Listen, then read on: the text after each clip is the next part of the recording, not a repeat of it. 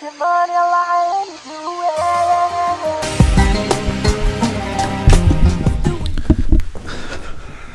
going on, guys? I'm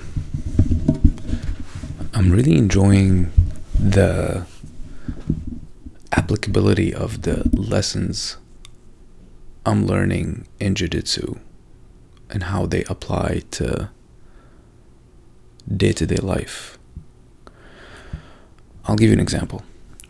So in jiu-jitsu, when you start a roll or a match, you start standing. If you're in a gym and you don't know how to wrestle, and wrestling requires you to be standing, you probably can just sit down and you can work your guard, which is you sitting on the ground and the person is standing. They can choose to not stand, but you can do that, where there's someone is actually on their back and other person is not on their back, and they're trying to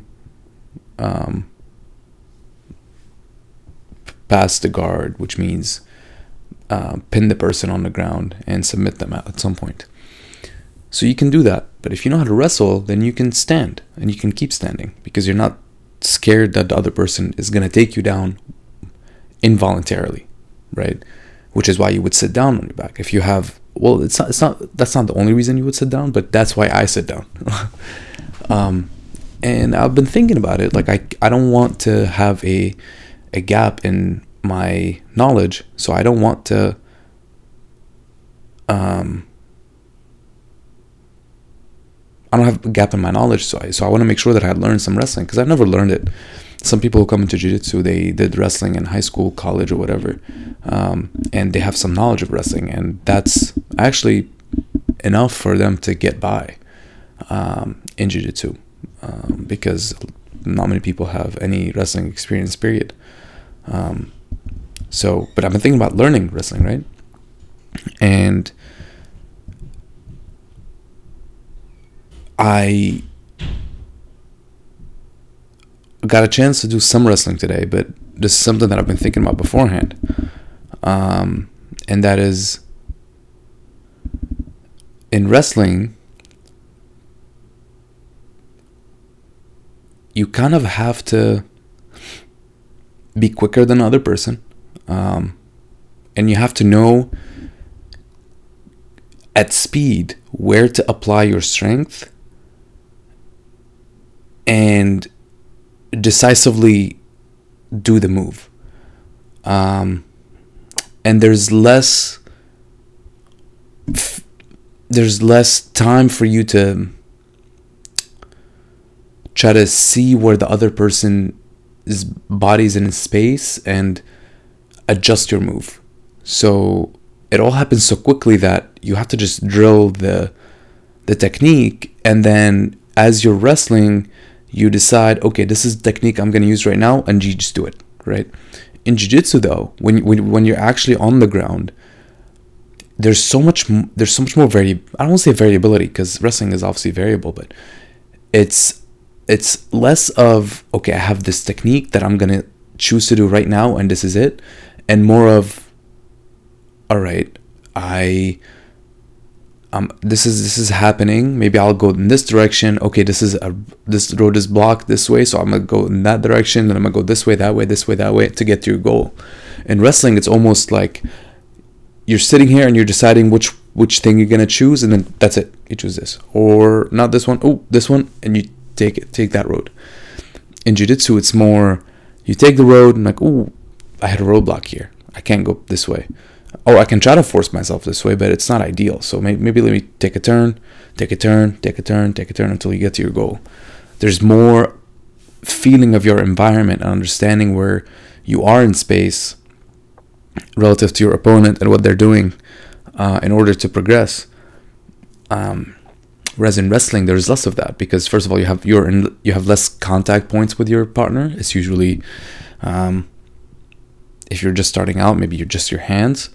Maybe you have like your hand on their neck or on their shoulder, but it's your legs are not touching, your hips are not touching, your upper body's not touching. So it's all in the arms and maybe the head. But in jiu-jitsu, it could literally be any combination of anything. So there's more variability. I think, at least it seems to me. It seems to be that way. And the lesson that I'm learning, all right, now that I got all that out of the way, the lesson that I'm learning is, I mean, how is this applicable to life? Well, there are some situations in life when you have a goal in mind and you have certain avenues you can take. You just need to decide on one of them and just do it, and make sure you get to the finish line. Don't stop to see what happens, because as soon as you stop, you're gonna fail. Like, that's what wrestling is. If you are doing a takedown, you can't stop halfway through. You can't.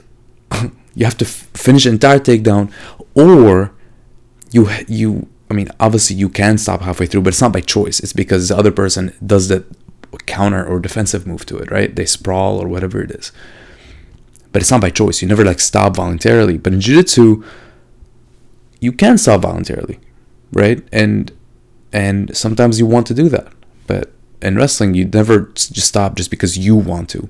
You go until you hit a roadblock, and then you retract and go a different way, or go back to where you started. But there's less variability. And life is that way. Sometimes you have to decide on a path, and you just do it. Do every step on that path as if you're going to the finish line, without thinking twice about, oh, what if I can't get this done, or what if something happens and I fail, or what if I'm not good enough at it? No, you just have to do it at the maximum speed, strength, and technique that you can, and see what happens. And sometimes there's other times in your life when you need to do the opposite, when you need to slow down a little bit, be more receptive to your environment, see what you're doing, take a path, and kind of still absorb the environment and take in the input, and maybe adjust your path as you go. And I don't think they're like mutually exclusive. I think obviously it's not like black and white. It's either this way or that way. But I do think thinking about it as black and white can help you understand the skills required to do it both ways, so that when you feel like you need to go to the finish line, you can just turn on the blinders, not take in any input, and just literally go for it. And also, if you're the kind of person who does that all the time, maybe do the opposite. Maybe you need to take a step back and see if you could be more receptive to your inputs from the environment, and slow down and adjust your path as you go. And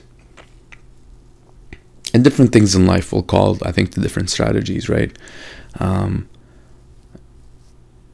So if you're thinking about like a workout, for example, like a fitness workout, hopefully it's more of a goal you have, and you're going to take it to the finish line. If you're thinking about your relationship with a parent, for example, there's no finish line with that. It's all about actually the input. It's all about being receptive to what's going on, and listening to the other person, and being in more of that mindset, because there's no goal, right? But sometimes there might be, if there's something you need to get done. I don't know, I'm just babbling right now, but I just thought it was interesting how the differences between wrestling and jiu-jitsu, and how you can use both of them when you're doing jiu-jitsu, and how the differences, I think, kind of can be applicable to life in general. Anyways, I love you guys. Thanks so much for watching and listening. I really appreciate it. I'll see you all tomorrow. Until then, do me a favor and stay uncomfortable. Peace.